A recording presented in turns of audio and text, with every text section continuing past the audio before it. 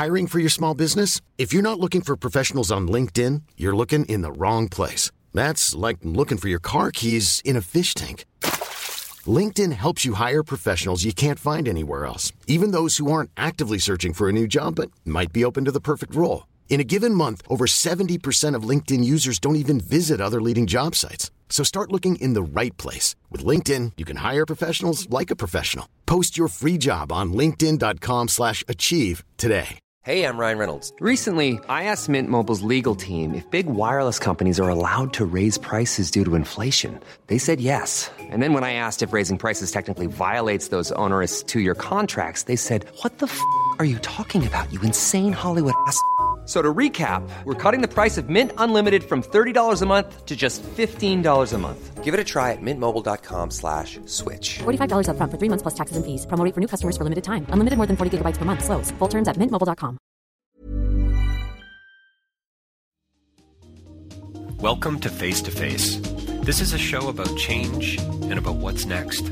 It's a show that wants to ask questions, peel back the layers of our average everyday experience, and go beyond scratching the surface.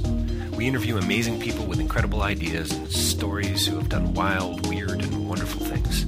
Remember that imagination shared creates collaboration, and collaboration creates community, and community inspires social change.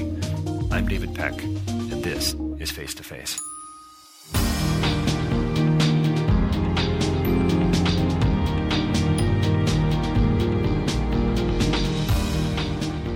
So my next interview is with Lisa Fiorelli, and she's a research and policy professional who has quite a few years' experience working in the Canadian arts and culture sector. But her experience has kind of spanned public and not-for-profit fields and worlds, and she really is passionate about data. And it doesn't, on the surface, I suppose, sound all that exciting, but it's really quite fascinating what Lisa and I ended up having a conversation about. We basically talked about the value of arts and culture to not only our economy, but also to just society at large. I mean, there really are global implications here. Workinculture.ca. That's workinculture.ca. And listen in for a conversation about, this existential question of who actually really is an artist. We talk about diversity and inclusion, and we talk about why this work is not really all that easy, and why it isn't just about passion and how people really do, and I this certainly resonates with me. I mean, don't most of us want to feel valued in what we do? And we talk about the societal perception of art, and we talk about how it, again, makes contact with reality in meaningful ways around us, and frankly in ways that we probably don't even know or aren't even that aware of. So Lisa's been working with Work in Culture and has been trying to take these numbers, these stats, and make them connect to actual human beings, to people that matter, to people that are actually getting the work done, and then what are the implications of that data, and where can we go from here? So listen in, Lisa Fiorelli coming right up. Don't forget davidpecklive.com for more information about my writing, my public speaking. You can certainly book me there. You can also get access to my copy of my book, Real Change is Incremental. I'm actually working on something new, and I'm going to be letting you hopefully know about that in the very near future. I've got a bit of a pitch coming up. It's on relationships and relationship management, and I'm going to be talking about that a little bit more down the road. But you can you can purchase a copy. Where did that come from? You can purchase a copy of Real Change is Incremental online on my website, davidpecklive.com. And don't forget face2facelive.ca for a whole slew of other podcasts from the Toronto International Film Festival. We've got a lot of really neat things coming up for 2020 as well. You can advertise with us. You can sign up for our newsletter. Please forward these podcasts along to other people. Follow us on social media. If you can, and might even be willing to consider it, supporting what we do here, you can do that through patreon.com. We do have a few supporters now, not too many supporters yet, but, we're building, and you can advertise with us too. So reach out to us if you're interested in doing that. There's banner ads. We can embed you in podcasts. We can get you into the newsletters. There's a variety of different ways we can grow your online audience as well. And if you can't do any of those things, if you could leave us a review, if you like what we're doing here at Face to Face, please do leave us a review at iTunes. We sure would appreciate it. And also, don't forget Rabble.ca, a whole host of other thinkers and writers and bloggers and podcasters making contact with reality in meaningful ways. Rabble.ca, news for the rest of us. Face to Face appears there as well. Stay tuned for a very interesting conversation about data and how it makes us better humans and how it connects to art and culture and things that matter. Lisa Fiorelli coming right up. Well, welcome to Face to Face. We're joined by a very special guest with us here today. Lisa Fiorelli is here to, I'm going to let her tell you what she's here for, but she's with Work in Culture. That's workinculture.ca. And make sure you check them out on Twitter and Facebook as well. We're probably going to be doing a few more of those shout-outs as we go. But Lisa, thank you for your time today. So I appreciate you joining us here on Face to Face. Oh, really happy to be here. Thanks for the invitation. So you are a research and outreach manager. You've worked with Work in Culture for a couple of years. Love to hear a little bit more about that and what you're managing, and what is exactly Work in Culture. I'm going to assume that some of our listeners don't know. In fact, probably most of them don't. And how can we step into what you do? And let's not get into the data yet, but tell us a little bit more about Work in Culture. Absolutely. So Work in Culture is a art service organization. We're a not-for-profit based in Toronto, but we cover Ontario as a whole.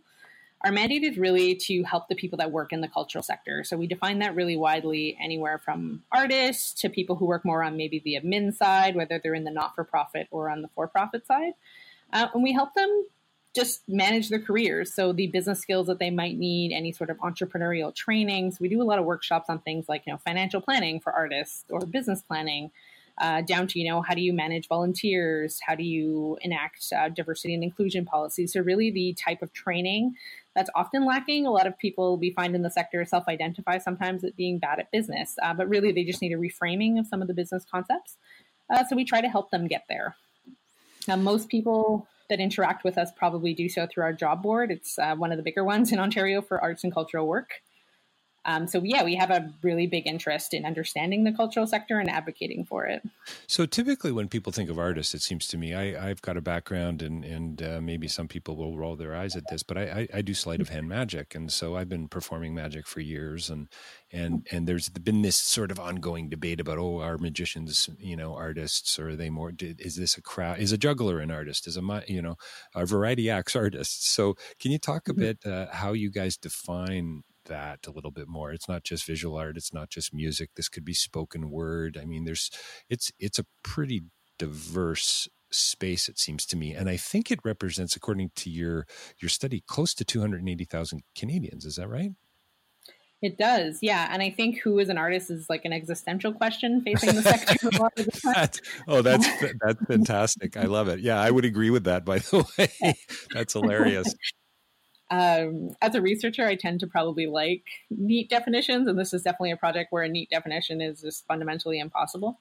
It is close to, it's 275,000 people, so close to 280. So it's a pretty sizable chunk of Ontario's workforce. And it really includes... Oh, right. Sorry. I said Canada. Sorry. That's 280,000 in Ontario. In Ontario, yeah. It's defining the arts and who participates in it, even whether we use the term artist or cultural worker, which also appears in the report. It's really difficult. We do mean people that are, what I would describe as sort of producing art. So people who are visual artists, musicians, so people who are actively creating works of art. Those are certainly included in our bucket. But we also refer to people who are culture sector workers or arts administrators, they're sometimes referred to. So people that might work in jobs like mine, who they don't produce any art, but we're a part of that ecosystem that facilitates the creation of art. It could be people working, in a museum, in a gallery, in a library. And then, that's just the non-for-profit sort of side. There's also, the cultural industry. So people working in film and television as producers or, work in finance at a film company. And people that work across music, book publishing, magazine publishing, interactive digital media, so a lot of video games, VR production. And the other buckets in the report also include heritage and libraries, so museums. The report primarily refers to the public sector side of that. So, your largest museums, the AGO, the science center, those sorts of places, as well as libraries, so the public sector side of the libraries in this report specifically. So it wouldn't include like. So Lisa, I think that the question is clowning considered an art form? I don't think it's just to go a little existential on you there. I don't think it specifically was in this report, but it could be. I don't know. I'm not against it for future iterations of the report. We did rely pretty much on 4 large buckets. So the arts, traditionally understood to be like visual arts and sort of dance and performing arts, cultural industries, heritage, and libraries. So we're also often relying on Statistics Canada, which is not a perfect system for defining the arts either. But no, the short answer is no. Yeah. So what's interesting, I would love to chat with you too, just briefly, if you don't mind, about your comment there about Statistics Canada and reliability. What about the study and this type of data? Does your organization then help to inform, the Canada Arts Council, for instance, heritage programs? Is that sort of where this info goes, and why it's so important?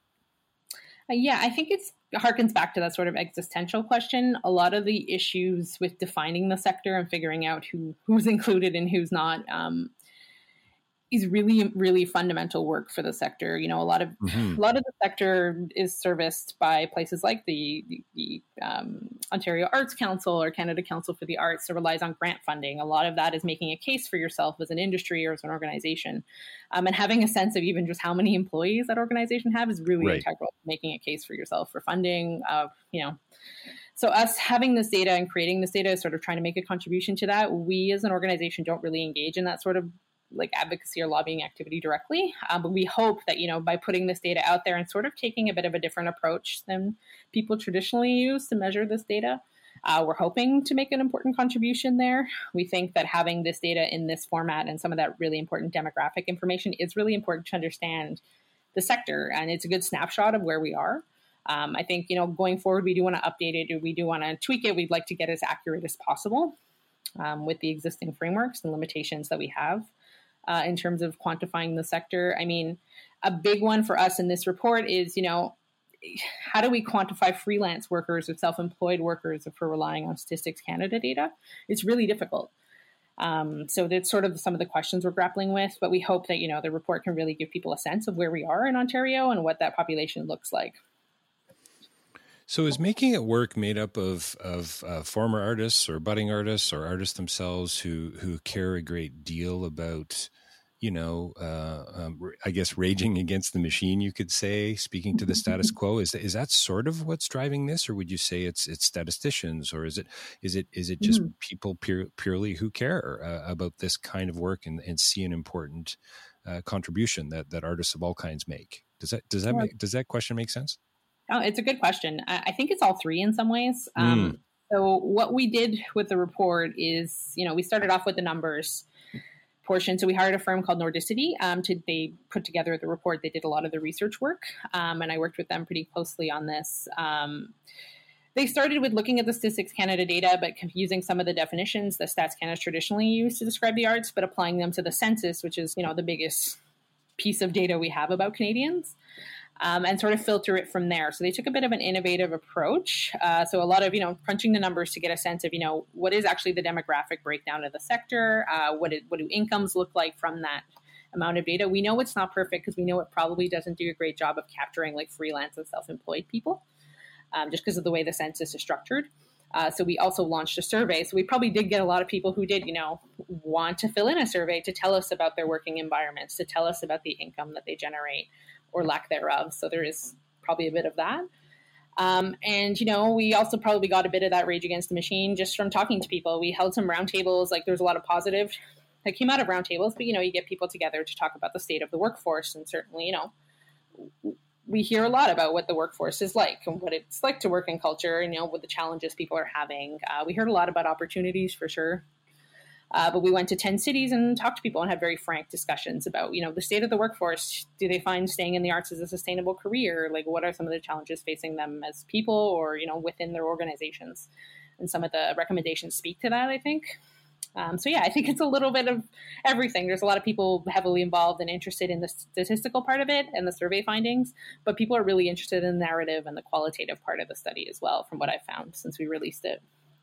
Would you say that making it work, and this is I'm not sure where I'm going with this, but would you say that you are more interested in the artistic contribution that these individuals have to make, museums, libraries, artists, etc., spoken word artists, visual musicians, however you define that existentially, or is it more, and it's not that binary, I understand that, but or is it more about supporting those people in order for them to do their work and to create a space for them to, live and move and breathe and business, build capacity, essentially, I suppose. So in other words, you guys become advocates for them in a sense by creating, these types of reports and this type of training and so on. Yeah, I think for us, it's more the latter. I think we see this report as a tool. I think as a research person, obviously I like research for the sake of research, but I do see that the life of this report and the meaning of this report is really in how people apply it and how people use it. We want to give people the information that empowers them. So whether it's, they could look at this report and pull something out of it that helps them with grant writing, we would love that. That'd be my dream situation, that somebody can use something from here and, get a project done that they've been meaning to get done. Right. There's a practice. It's not just numbers for the sake of numbers and it goes on a shelf and people refer to it academically, but this actually makes a difference in somebody's life.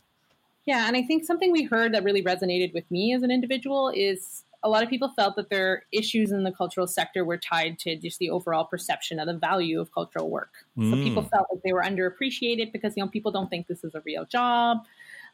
People think we do this for love and exposure, but this is like a career that I'm trying to make a career. I need to pay my mortgage, I need to pay my rent. I have skills, like these are digital skills. Like these are, people like to feel valued in what they do.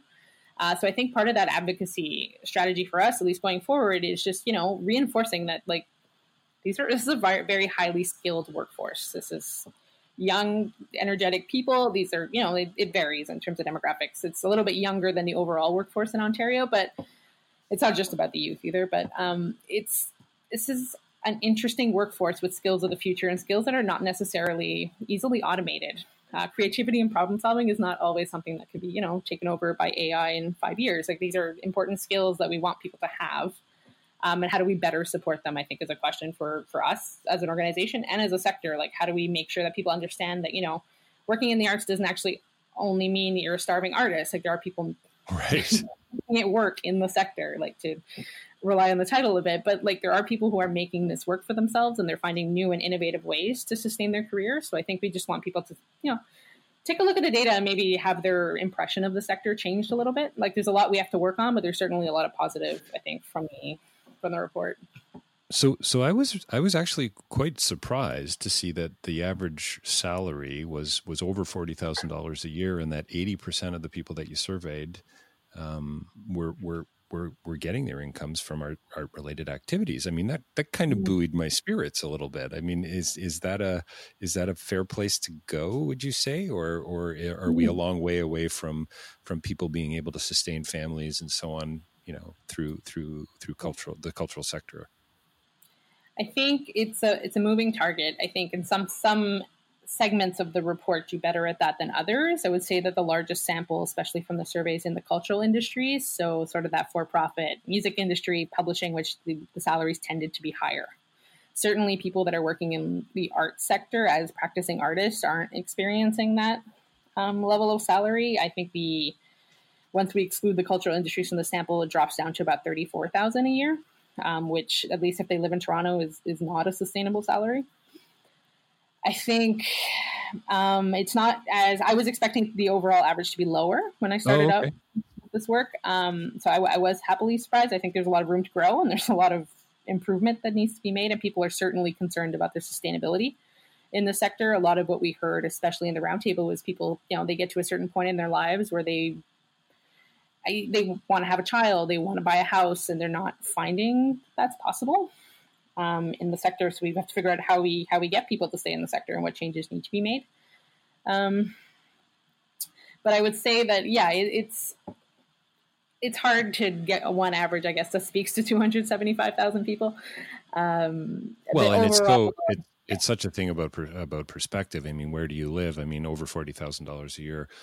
What does that actually mean, depending on how many people are in your family and so on? And it just, I guess, I often hear comedians, variety acts mostly, I guess, talk about how, oh, gee, we got to move to the U.S. or what a different market it is there, and it's kind of, it's I guess it's not surprising in some respects. It's a bigger market, and it seems like there's more opportunities. But you'd like to think that in the age of this global village, supposedly, I say that in quotes or put it in italics, that we live in, you would like to think there are other there are newer opportunities coming up, YouTube and so on, and what are there other ways for people who work within the sector to maybe not just offset their income but actually grow it? I don't know, maybe that's just a massive oversimplification, but just wondering if you have any thoughts on that. No, I think that's an important part of the puzzle as well.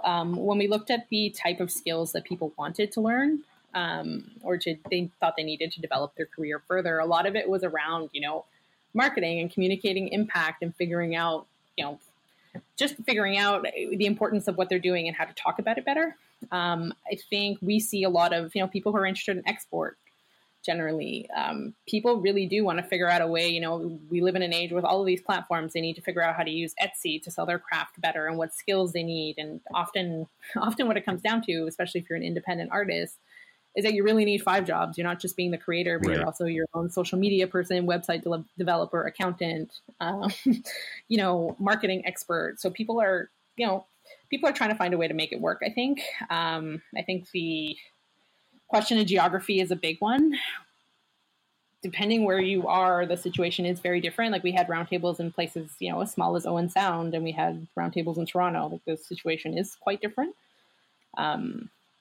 Toronto people were very concerned about, gentrification and the cost of living and things like that, where Owen Sound were trying to, find a way to make this a sustainable career, and people had carved out really interesting work for themselves. But, everybody kind of wants to be more interconnected, and everybody's sort of looking for the same skills, just probably at different levels and different types of them. But certainly, dealing with YouTube for musicians, like these are the sorts of things we get a lot of requests on, and direct people to resources to help them with that. I think navigating a global environment is something that it's an opportunity and a challenge, I guess, for our workforce. Well, there's so much about it too that we don't know. I mean, I've been doing podcasting now for I guess maybe informally for over 5.5 years or something like that, coming up on 450 published interviews. I mean, it is wonderful, and it's a huge sort of milestone, but wow, it's a lot of work. It's a challenge. This is not what I do full time. And how do people cross over to that, start generating income, and how do you know what I mean? Like there's just so many aspects to it. The social media side of it, of course, there's the editing, all of it's part of the craft, part of the art, however you look at it. You got to do the research. It's and if I want money, maybe I need to write some proposals. So yeah, it's complex, and it's a challenge. And I think artists are they're not always going to be great at anyone. You could put anyone in this category, but just because you're a great artist doesn't mean you're going to be a great accountant and a great social media. Yeah. Sorry, and person. And we try to give people, with our training, we try to give people, we're not trying to turn the artist, into an accountant. We would just like to give them, the basics that can help them. Maybe, it just improves their next grant application, or maybe it just improves their next marketing campaign. Just give them a little bit of that practical education that can go a long way. You don't want to take the art out of the person, but I think sometimes you need a bit of the business skill to just, if you want to make this a sustainable career for yourself, no one said it's going to be easy, but there are certain things you could do that are within your purview to sort of learn and, just supplement what you're doing with your art. I think we see a lot of that and a lot of desire for that. People, they know it's not going to be easy, and they will need to be their own marketing person for a bit. And, maybe hopefully they'll grow the career to a point where they can hire someone to help with this. But at least at the beginning, especially, people do need a lot of support, and we're happy to provide that. Like most of our stuff is for free as well. It's not easy. I think the report talks a lot about some of the challenges people are facing, but we certainly had people that were very excited and very proud to work in the sector, and we're trying to do good. And Yeah. Did you find stepping away from this, and maybe this is connected to the financial side of things? I mean, I've written many proposals over the years because of some of the work that I do and have done, and they're tough. They're really hard. I mean, you need data, you need research, you need budgets, you need to bring other people in, it seems. Did you step away from the report saying this should be easier? That's a good question. I think I walked away from the report wondering how we can make it easier as an organization. I guess that's the question that's been sort of stuck in my head since we released it in May. What's working culture? I think people often assume we're bigger of an organization than we really are. We're 6 people. You know, we don't offer any funding. We're a nonprofit fighting for the same pie as everyone else is. I think we've done a lot of navel gazing on what our role is to make this a little bit better for someone. Right. We want our research to have meaning. We want people to walk away from this as not thinking, okay, they did a report, cool, that's great, and then forget about it in 6 months. So we're actually going to be rolling out some new programming in the next coming months to sort of address some of the skills gaps or like the major recommendations of the report. But certainly, like, what can we do to make this a better place to work? And what can we do to enable other people to, you know, just fight some of these like misconceptions about the sector that people have, and give people a little bit more confidence to talk about, you know, we're 275,000 people. It's a pretty big workforce. There's, you know, there 4 and 5 culture sector workers have some form of post-secondary credential. Like I think these things go against some of the myths that we do have about the sector. So it's a good question. I don't have a great answer, but we're considering, this is something that's definitely we think about all the time right now. Well, absolutely. It's not an easy question, and I don't I don't necessarily think there's a black and white answer. But you know, things like insurance and support and capacity building and access, I suppose, to opportunity when you're working on your own. Mm-hmm. You know, you've got your home office in your bedroom, and maybe the local coffee shop down the road. You know, I mean, these are wonderful. I've been a consultant. There's freedom in that, but there's also, you know, access issues, if you know what I mean. You're not developing in other ways. There's not necessarily a community around you, and so on. So I think our artists, I think Canadian artists, Ontario artists, do need our support. And wouldn't it be wonderful if others would be able to, you know, see a report like this and say, you know what, this is a large portion of the province of Canada, really, if you extrapolate, if you extend this out elsewhere, because I would imagine this applies in other towns and cities and places around the world. What does that now mean, right? If there's this many people doing this kind of work, I think we need to start asking some other questions, it seems to me. I think, it's an opportunity to step back, I think, and take a look at our workforce. I guess one of my bigger fears is just judging by the income and the demographic makeup of the sector, that this becomes a sector where you can't afford to be working in it unless you have something to fall back on. And we don't want it to become a sector that you can only participate in if you can afford the opportunity cost of what else you could be doing. Well, you know, I can afford to I can be a podcaster because my wife's a real estate agent, or you know what I mean. Wouldn't it be? I mean, and again, is this just a dream that we have here that we're talking about, Lisa? I mean, is this just idealistic and silly because, you know, they don't artists don't generate enough tax? You know, like you don't want to go sideways and all cynical, but you do have to start to wonder. Yeah, you do. I think it's a fair question. I think it speaks to some of the things we've heard regarding sort of inclusion and diversity in the sector, like who can afford to be here and who can afford to be in this room doing art. You know, it's a valid question. I think some of it's, you know, some of it's living in the world in 2019 and sort of, you know, dealing with cost of housing and cost of space to work. Like those are huge issues that, you know, work and culture can't really change. But I think we can maybe, some of it at least, I think is in our hands to sort of look reflectively and what are ways that we can perpetuate better situations for people and not make it that they have to give up so much to be in the sector. I think a concrete example of what I'm talking about is our job board recently made it mandatory to post salary ranges. So employers, when they're posting a job, have to include salary ranges.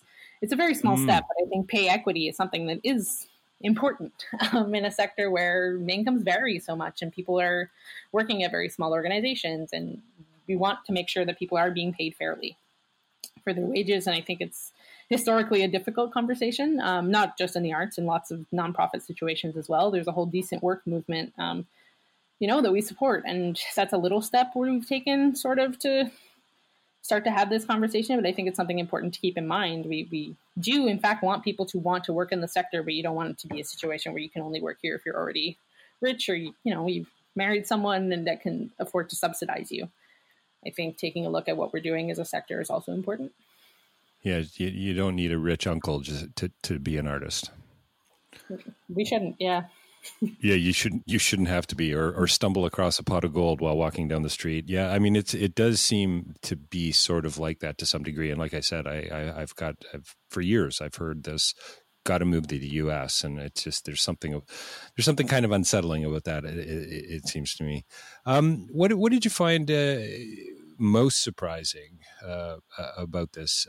Anything that really sort of made you step back when it you talk about loving data and so on? Any real anomalies there?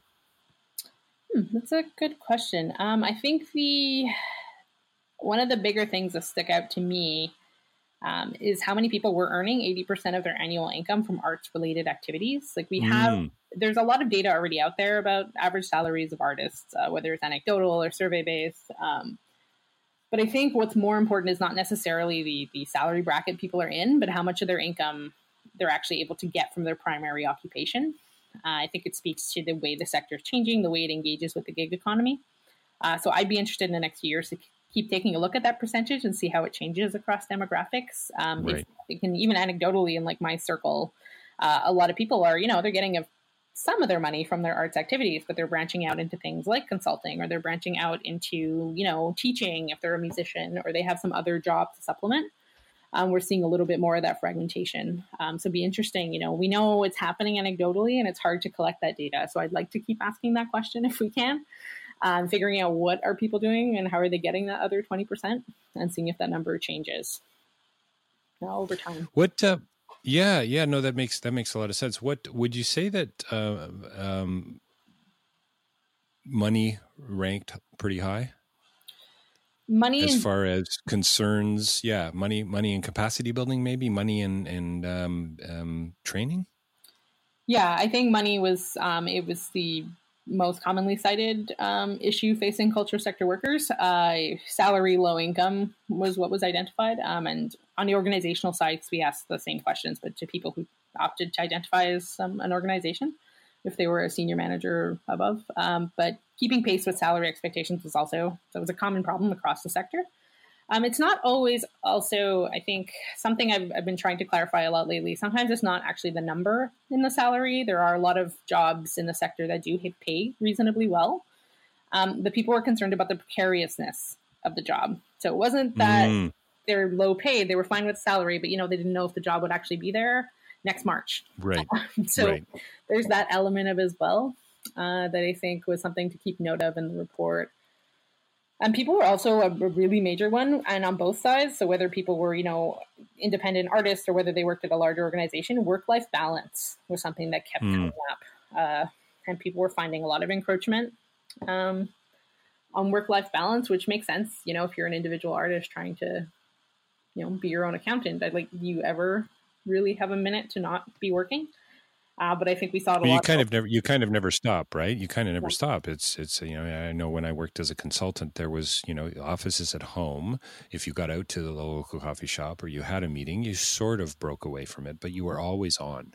Mm-hmm. There was another proposal. There was someone else to research, because this is directly tied to my weekly income. And it's, how could it be otherwise in a way? I mean, I would say that, and what's kind of a tragedy to me, and you guys must have a lot of conversations around this. I would think this comes up with your leadership and your board and so on, but isn't it a tragedy that the artists, the cultural worker is being taken away from the work that they, are being driven to do, because they're, they lack the entrepreneurial skill, which, you know, it's part of life. I get it, but I guess it sort of comes down to the importance, and I think that's what's interesting for me when this first came, you know, into my inbox and started to read through it was, where do you put art? Where do you put culture? Where do you put libraries and museums in, you know, the scheme of things? How important it is to you as a,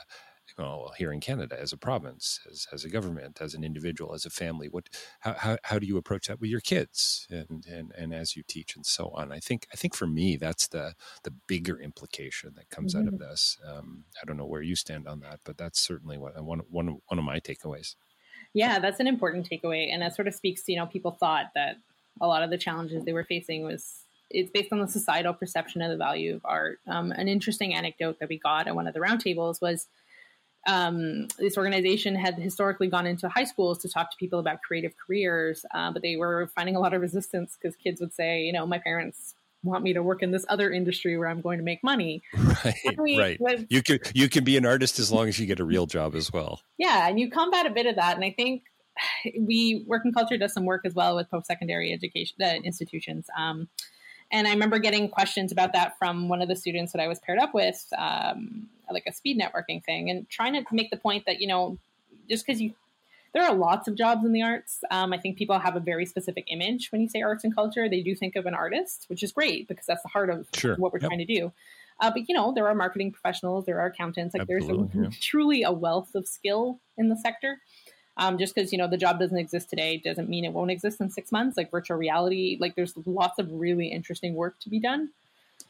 And I think the value proposition is really just talking to people more about what we do in the arts. And, you know, sometimes that argument has to be economic. Sometimes it's, you know, we have a pretty significantly large workforce. We do contribute to the economy. We generate tourism dollars. Like we are, there's lots of jobs associated with it. We have heft there, but also there's, you know, the sociocultural benefits. We want to live in a society that has art in it, I think. I mean, I can't think of many people who go through their whole day without interacting, you know, with the radio, with music, with the internet, with content and any, you know, whether that's podcasts, and people interact with the stuff, they want it. So maybe we should just do a better job of, you know, it's not going to solve the problem, but just being better at explaining what it is that we do and the value of what we do and being more forthcoming about that. And taking it a bit out of the shadows. Yeah, you know, I sadly we're going to have to wrap up the conversation here shortly, but I think for me that's a brilliant sort of takeaway, and it's an affirmation and a challenge, frankly, to the sector as a whole, I suppose, and to politicians and to policymakers and so on. You know, where do we put it? Do we put it on a pedestal? Is it low on the ladder? And as you were just chatting a little bit about that, I kind of thought, you know, where would we be without art? You know, where would we be? You know, it does seem like, oh, wow, if you're actually trying to feed people, maybe art's not really high on your list. I don't know what Maslow would say. I'm not sure what Maslow really knew anyway, but that's for another interview and another time. But yeah, where would we be without it? Like you say, we're interacting with it in a variety of different ways, and pretty much each and every day. Yeah. No, I mean, yeah, I understand that we're never, you know, there's lots of important things, and I'm not suggesting that art is necessarily number one on that list. But I think that, you know, we're very modest as a sector, but I think that, well, isn't art a pathway to change? It's about asking new questions. It's about seeing things in a new way. It seems, the purpose of art, or one of the purposes of art, is to peel back those layers and to go a little bit deeper into whatever it is. And I mean, on a certain level, that's got to be valid for no other reason than going a little deeper. Yeah. And I think sometimes the hardest person to convince of that is ourselves. Right. You know, right. Sometimes when I step away from it and I talk about this report with people who don't work in the sector, they're like, oh yeah, no, this is great. This is awesome. And I'm always like, right. I don't, you know what? Don't always have to convince people. It's important. Like they get it. They understand it. It's just, you know, we just maybe need to talk about it more and talk about the wide variety of things that happen in the sector. Yeah. It's good. It's good. You don't always have, that's a really positive note. So it seems to me to end on, you know, you don't always have to convince people. It's important. They get it. That's nice to end on a positive note. Thanks so much for your time today. We've been talking with Lisa Fiorelli about a report that you can actually find all, I believe, 111 pages of it, but you don't have to read all of it because it's actually broken down quite nicely. It's called Making It Work. And why don't you just tell us, Lisa, where they can find that on the site, and a little bit more about work and culture just before we wrap. Yeah, for sure. So you can find the report, both the executive summary and the full-length version on workandculture.ca/research. It's the lead item on that page. We also put together, not everybody likes to read reports, so we put together a sheet of infographics also that just, very neatly and nicely and aesthetically pleasing interpretation of the data. And you can also find more information about us or any of the work we do on our Twitter, which is the handle is Work and Culture, or on Facebook as well, Work and Culture. It's great. And the report was called Making It Work, Pathways Towards Sustainable Cultural Careers. Exactly. And it came out in May. Thanks for your time today. We've been talking again with Lisa Farrelly about the new report coming out of Work and Culture, Making It Work, Pathways Toward Sustainable Cultural Careers. Thanks for your time today, Lisa. Thank you.